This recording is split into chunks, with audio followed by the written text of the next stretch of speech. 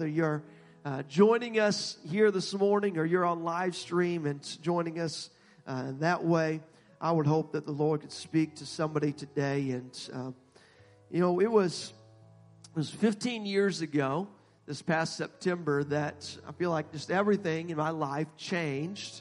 I was the luckiest man in the world as I had my beautiful bride walk right down this center aisle. And she met me right down here at the altar, and I became the luckiest man in the world when my wife married me. And on that day, everything changed for us. And because of that day, 4 years later, we welcomed our firstborn, Asher, into our lives. And I can tell you for certain that the birth of a child changed our lives. That life without children and life with children is like miles apart. There's just such a huge difference between life before and life after. And it's amazing how the birth of a child can change everything. And here this morning on this Christmas Eve, I want to talk about the birth of Jesus Christ and how a child who would be wrapped in swaddling clothes and how that changed everything. You see, this changes everything. The fact that Jesus came, the fact that God came and robed himself in flesh just changes everything. And on Sunday morning, since the week after Thanksgiving, we have been talking about the outsiders. And I know this may not look like the most Christmas-themed series, but the fact is that Christmas is for outsiders. And on Sunday mornings, I know here this morning we have all of our Sunday school teachers and kids gathered in here.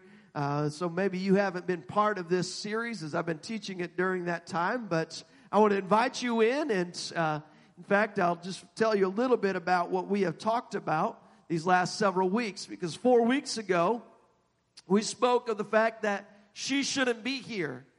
How there are 4 women that are in Christ's genealogy that God handpicked.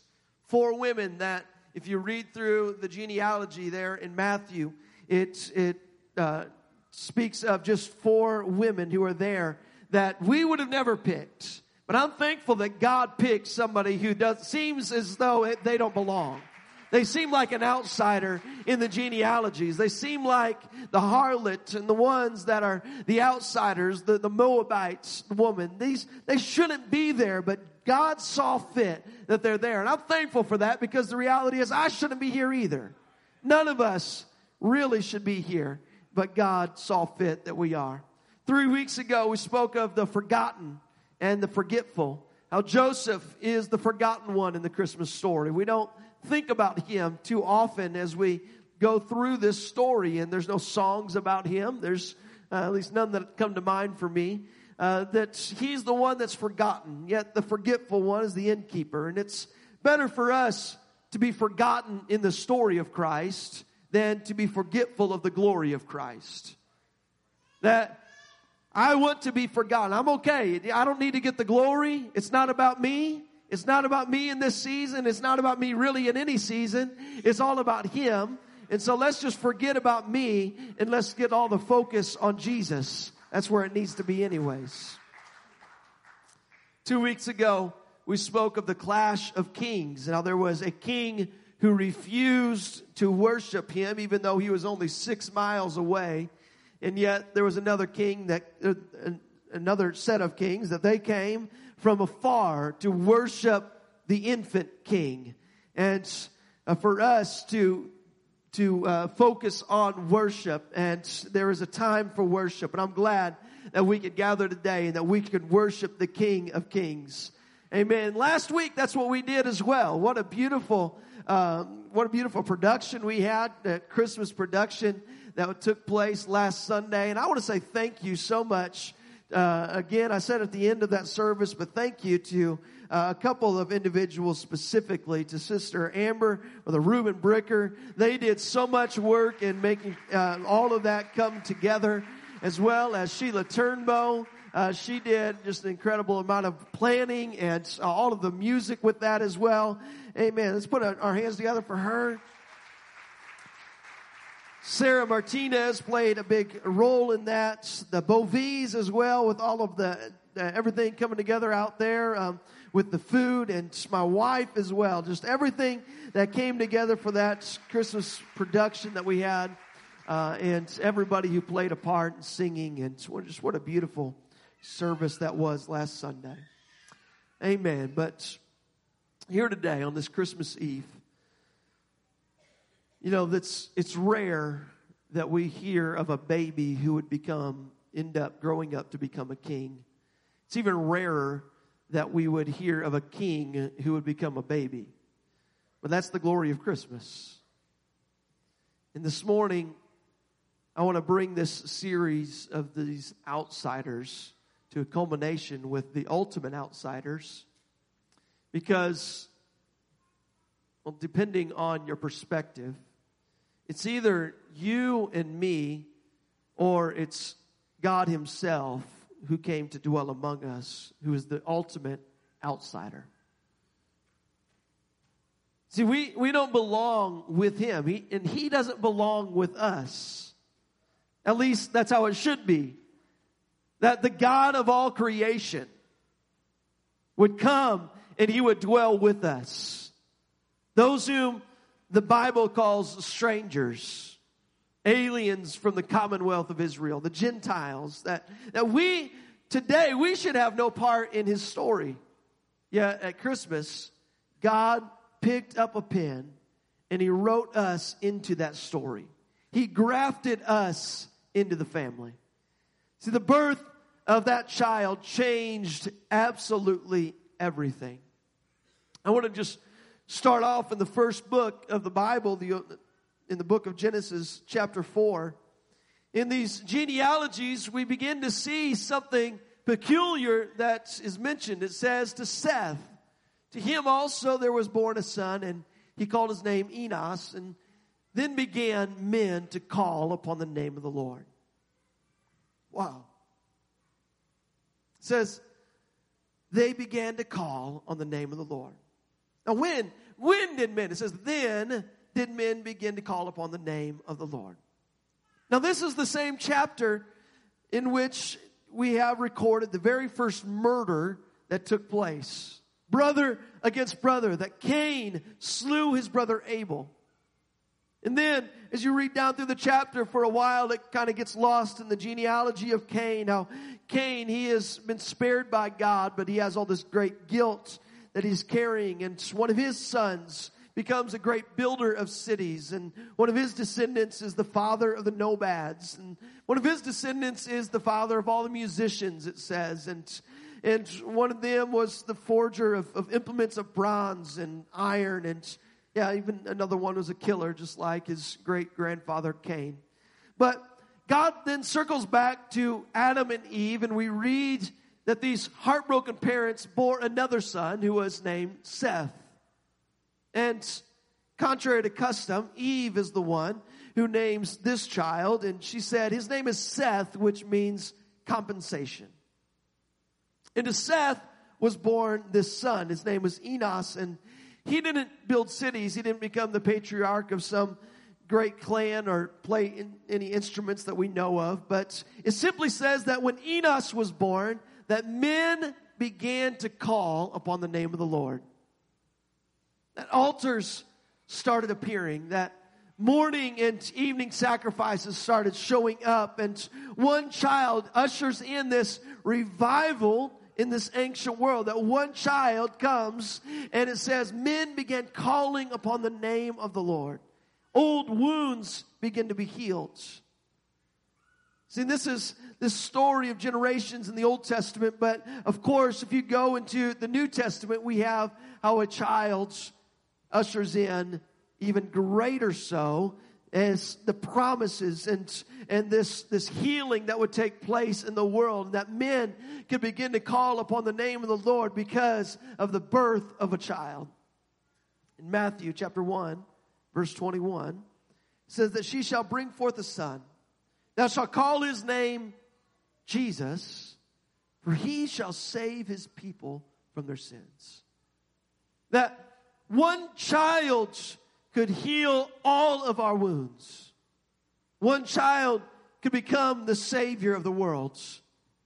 See, what we see when parents have their first child is all these radical changes are made. And, even if you look in a spiritual sense, somebody who has, as a child of God, you win somebody to the Lord, the sudden responsibility that rests on your shoulders, this looking at church in a different way. You're wanting the songs that are sung to touch that member's heart. You want to make sure that, they're taken care of. It's not just preaching that's going to tickle their ears, but it's preaching that's going to, produce some change in them. There's something about having a child. There's something about having offspring that it changes your perspective. It changes things in you. So we can see these extreme changes that happen in the world in this Christmas story as it unfolds. For, yes, Jesus changes everything. He changes everything. That God, He created man in His own image, and God, He gave man freedom. He gave him choice. And man chose to display his own choice by disobeying God, going his own way. People, they still make the same choices today. Every one of us has an opportunity to follow Christ, but we know that there are times when we make mistakes or we choose rather to disobey God, to make our own path. And this, when we do so, it results in this separation from God. It results in us being on the outside rather than on the inside. From the very beginning, this is why I want to go back to the beginning, is because God created us to be on the inside. God created us to be one with Him. He created us in His image. Yet we broke that. Mankind broke that when we disobeyed God. We let sin enter into the world, and now all of a sudden we became outsiders. We're outsiders in this story now. That there's a separation between us and God. It doesn't matter how good you are. It doesn't matter what you do and of your own ability. There's nothing that we can do truly to reconcile with Christ, to reconcile with God. See, all have sinned and come short of the glory of God. The wages of sin is death. See, sin is separation from God. It's this giant chasm. The holy God is on one side of this, and the sinful world is on the other side of that chasm. And through the ages, man has tried to bridge that gap through all kinds of things, through this, all kinds of philosophy and your morality and good works, even religion. Try to bridge this gap between where God is at and where we are at as sinful beings. The only answer to this, it didn't come from the inside, but it came from the outside when God chose to come to this world and bridge the gap. John chapter 1, verse 1 says, "In the beginning was the Word. The Word was with God, and the Word was God." Skipping down to verse 14, it tells us that the Word was made flesh, and it dwelt among us. We beheld His glory, the glory as of the only begotten of the Father, full of grace and truth. So here this morning, I don't want to ruin Christmas for anyone here today, but the reality is Jesus, He probably was not born on December 25th. We still celebrate, take this season to celebrate His birth. And really, I could go through the book of Luke and that narrative chapter in chapter 1 and explain to you how Luke gives these very specific details that include the timing of Elizabeth and Mary's pregnancies, and goes into how when the angel came and appeared to Zacharias, and all of that reveals to us what is more likely the timing of John the Baptist and Jesus Christ's births. See, John, he would have been born on or around the feast of the Passover. That's if you follow that timing according to what Luke lays out. As for Jesus' birth, when Gabriel showed up and told Mary that she was to be with child, that was probably, actually, right around December 25th. But his actual birth was more likely in the month of September, which would be during the Feast of the Tabernacles. And it's not for me today to try, as I said, I don't want to mess up all of Christmas. I love celebrating this season. I think it fits.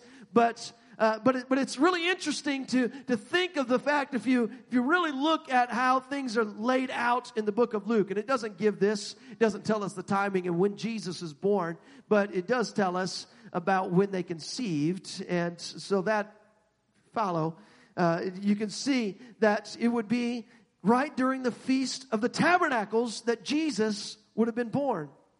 Now, the Feast of the Tabernacles, this is a really interesting season, a really interesting time of celebration for the Jewish people. See, John, as I read in John 1:1, it says that the Word, or John 1:14 says, the Word was made flesh and it dwelt among us.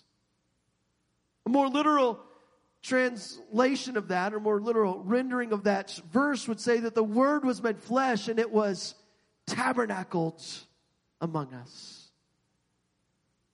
So, how much more of a significant sign could it be for us if God was tabernacled with us during the Feast of Tabernacles? Especially when John, the forerunner of Jesus, was also born, and his sign, being the forerunner, the sign that the Jews were always looking for, was that he would come at the time of the Passover. Just as the prophets had said it would happen. So, here he is, Jesus Christ. He dwelt among us. He was tabernacled among us. That God chose this to be his dwelling place so that he could be among us. Because God saw us in all of our mess, and God saw everything happening wrong in us and around us and with us, through us, all of the messed up life that we have. And he said, I need to come and be among them. I need to become one of them. And here today, I am so glad that he chose to do so. I am so glad that he came. I am so glad that he chose that path to robe himself in flesh and to be here with us. You see, the Old Testament, it had a God that was above them. In the Old Testament, they understood God in this sense that he was holy, that he had separated himself, that his holiness set him apart from anything that was on the earth.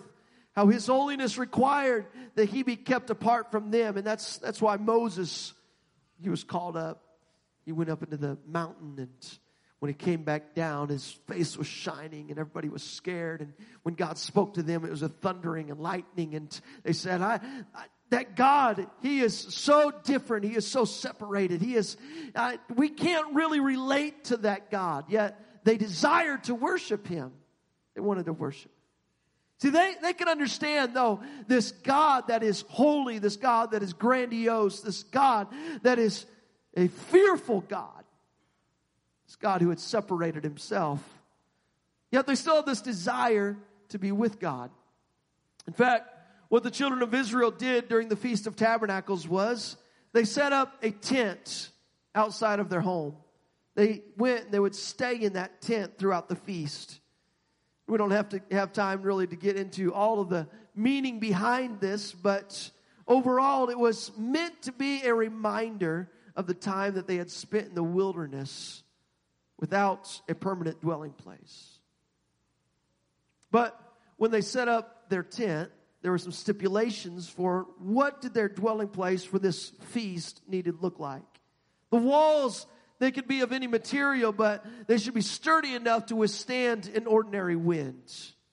The roof, it should be made out of thatch or branches, which provide some shade and protection from the sun. This is a reminder of the God that they served. He was a God who had kept them in the wilderness. He was this God who was always with them, and yet he was still a distant God. He was the one that, as they looked up through that thatched roof, they needed to be able to see the stars in the sky. Because that's where God dwelt. God is far.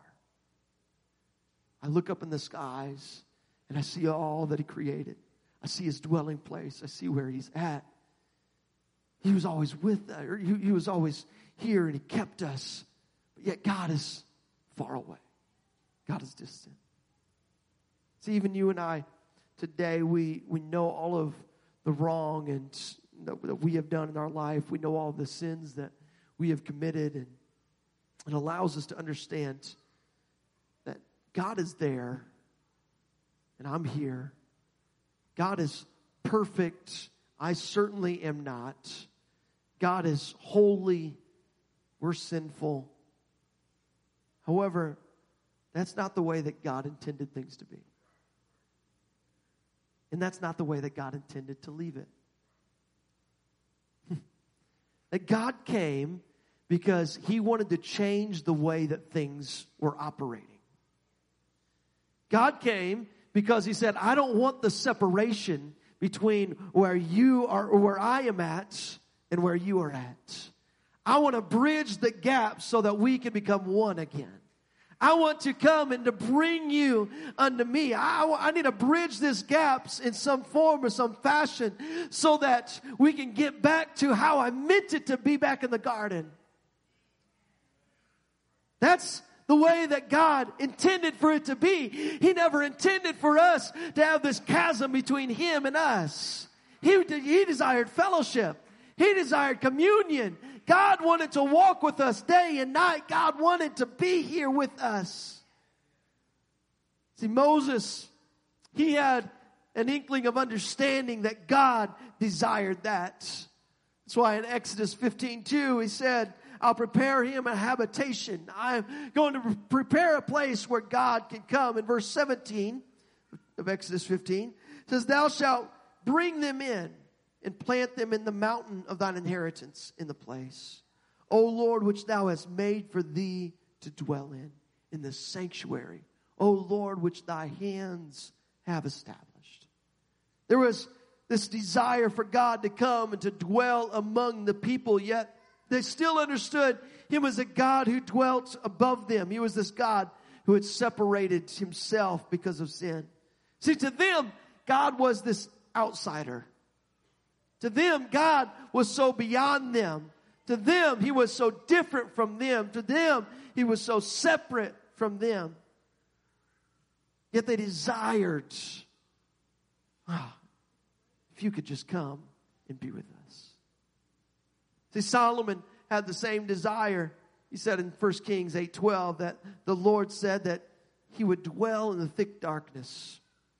Verse 13, he says, I have surely built thee a house to dwell in, a settled place for thee to abide in forever. God, I want to invite you into this house that I'm building. I want to invite you into this beautiful temple. Verse 39 says the same thing. It says, then hear thou in heaven thy dwelling place. God, you're far. That heaven that's so far away, that's your dwelling place. God, if you would just hear this, I want to invite you in and come a little bit closer to us. So we see this God that's in heaven, they have this desire for Him to come to earth. There's this void that they noticed, that they felt. They're wanting God to come. Verse 43 of 1 Kings, it says, hear thou in heaven thy dwelling place, and do according to all that the stranger calleth to thee for. Verse 49, he's asking God in prayer. He's calling on God, saying, then hear thou their prayer and their supplication in heaven, thy dwelling place, and maintain their cause. See, Solomon was the wisest man that ever lived. He understood that there was this distinct separation between us and God. He understood that God was above us. He understood that God dwelt in the heavens. And I don't want to paint a picture today that tells us that the heavens are not where His throne is, because that is how how heaven describes it, that heaven is where his throne is. But just as he is in heaven, God also is here with us on earth. That he is an omnipotent God, and he is, amen, an omnipresent God. And so he reigns and rules over all of the abodes, whether in heaven or on earth. And God is with us here now. But he didn't just want to be with us in a sense of his spirit with us, but rather he said, I want to come and I want to live the life that they lived. I want to dwell with them. I want to tabernacle myself among you. I want to put a tent upon myself. I want all of my glory to come and to be there so that I can live amongst my people. That's why he came. That's why it was spectacular, or it is spectacular to understand the picture that comes to us in the book of John, chapter 1, where he's painting this picture and all of this, all of these analogies. And he says here in verse 9 that he says, that was the true light, which lighteth every man that cometh into the world. It says he was in the world. He was in the world. John was making this very distinct statement that he, God, was in the world. The same world that was made by him. He then came to dwell in the world. Even though the world didn't know him, even though the world didn't recognize him, even though they didn't know that the creator of the world was walking right amongst them in sandals, because he came to dwell among us. The reality is, even today, he is here and he is in this place right now.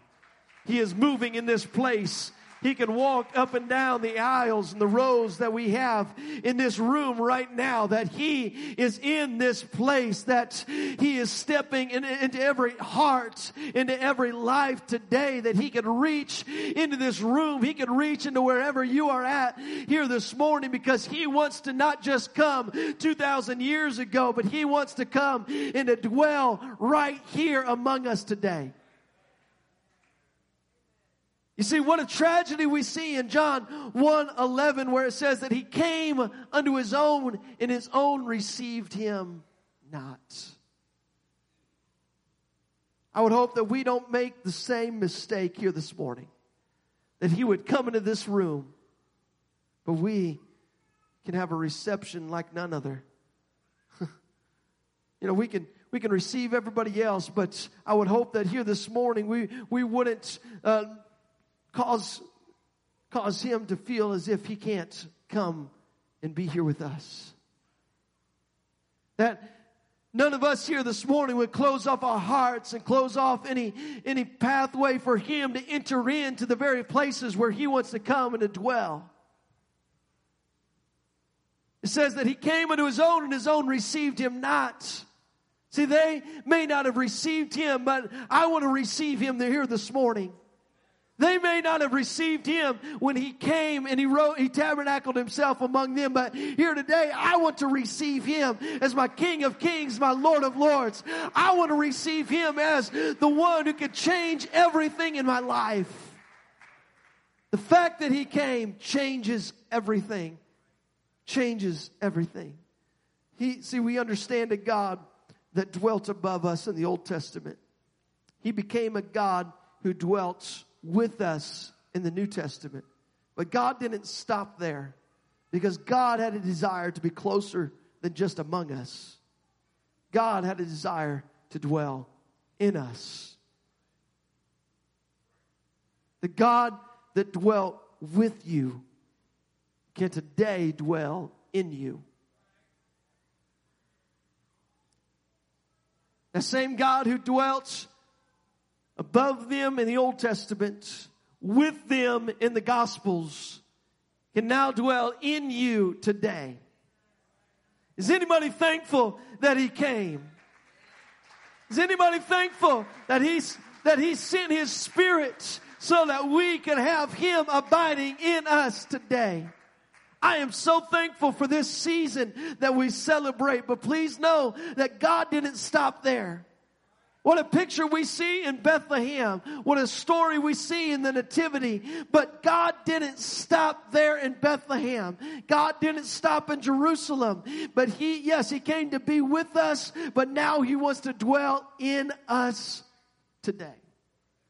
Romans chapter 8. In fact, our musicians can come. I'm going to be bringing this to a close. Romans chapter 8, verse 10 tells us that God isn't just happy to dwell in us, but God is preparing a place for us. And the Spirit that dwells in us is going to quicken this mortal body, this tent that I have, this tabernacle. And one day we are going to be with Him.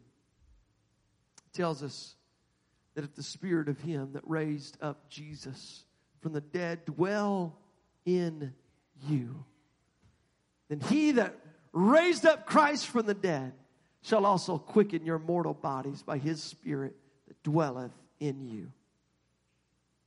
See, God wasn't just content to dwell above us. He wasn't even content to dwell among us. He's not even just content to dwell in us, but He wants us to live with Him forever. He wants us to dwell with Him forever.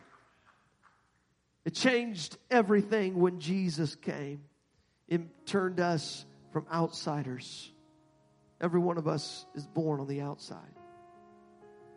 But I thank God He came so that we could become an insider with Him. Thank God. See, God has a plan for you today. God has a plan for every one of us here this morning.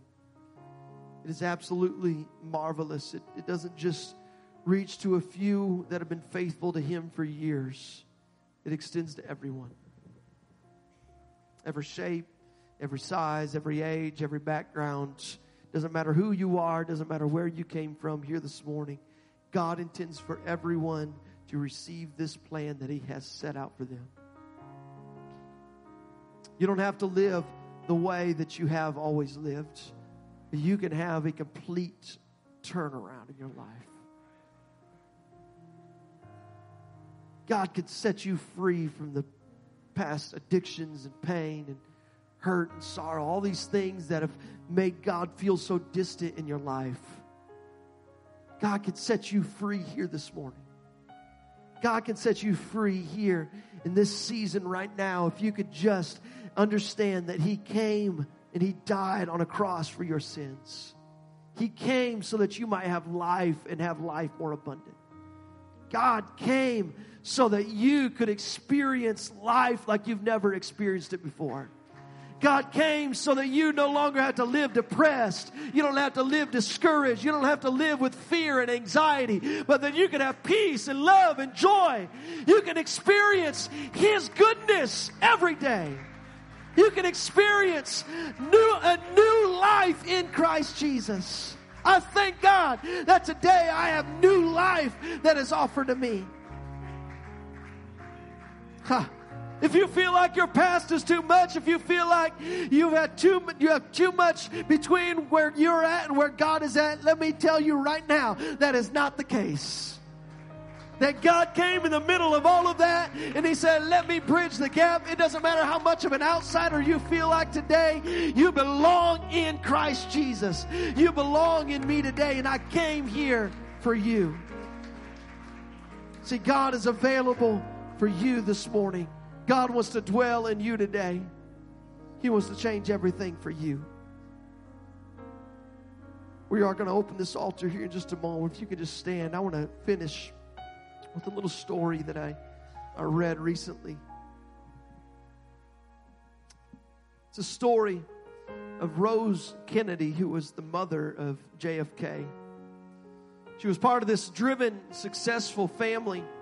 It went well in their family until she had a daughter who was born with special needs. And this girl was institutionalized at an early age. And sorrow turned to anger towards God for this highly religious woman. See, Rose, She later said that it was a corrosive bitterness that leached all of the joy from her life. And one night, she had avoided this certain social gathering because she realized that she was just so angry at the world, so angry at God because of the fact of her daughter's condition, that she was just afraid of what she was going to say. That night, everything changed. There was this maid who was working for the family. She worked for them for years. Mrs. Kennedy was there, and as I said, had stayed home, but this maid was there present. And that maid approached her that night and said, Mrs. Kennedy, I've watched you for the last few weeks. I've seen how angry you are. If you don't do something, this is going to ruin you. So why don't you just pray? Why don't you pray this prayer? Oh Lord, make my heart a manger where the Christ child can be born.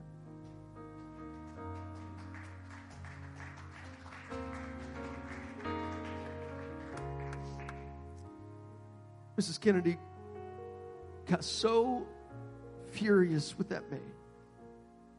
She had avoided that social gathering that night so that she didn't have to think about it. She didn't have to be presented with how she was feeling. She immediately fired that maid on the spot. That night she couldn't sleep. She tossed. She turned. Finally, she knelt beside her bed. She prayed that very prayer. Lord, could you make my heart into a manger where the Christ child could be born today? I need some changes in my life. I got this depth of despair in my life right now, and I can tell you that God heard and answered that anguished prayer of that woman.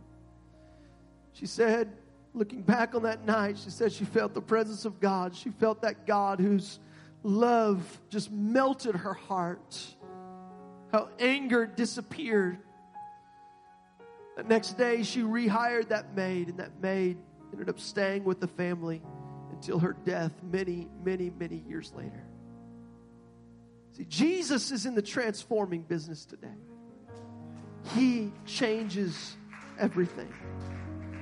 If the birth of a child changed our lives, it changed the lives of Adam and Eve, changed and altered the course of history, well then why not let Him change everything in your life today?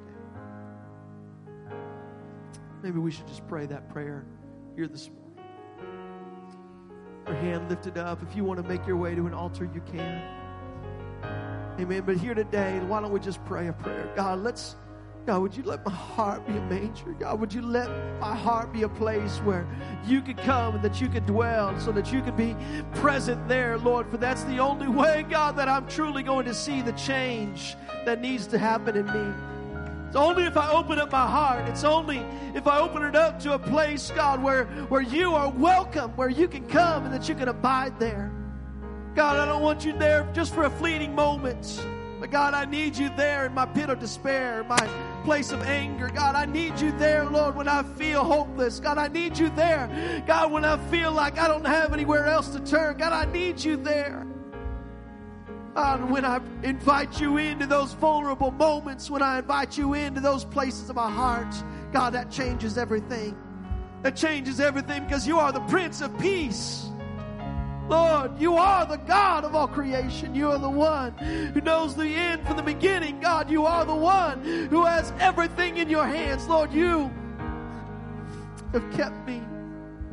God, and I just want to honor you this morning. I want to worship you today. Could we just worship Him? So let's start right now. Why would we wait? We can praise you now in victory. King of glory, fill this place. Just want to be with you. Just want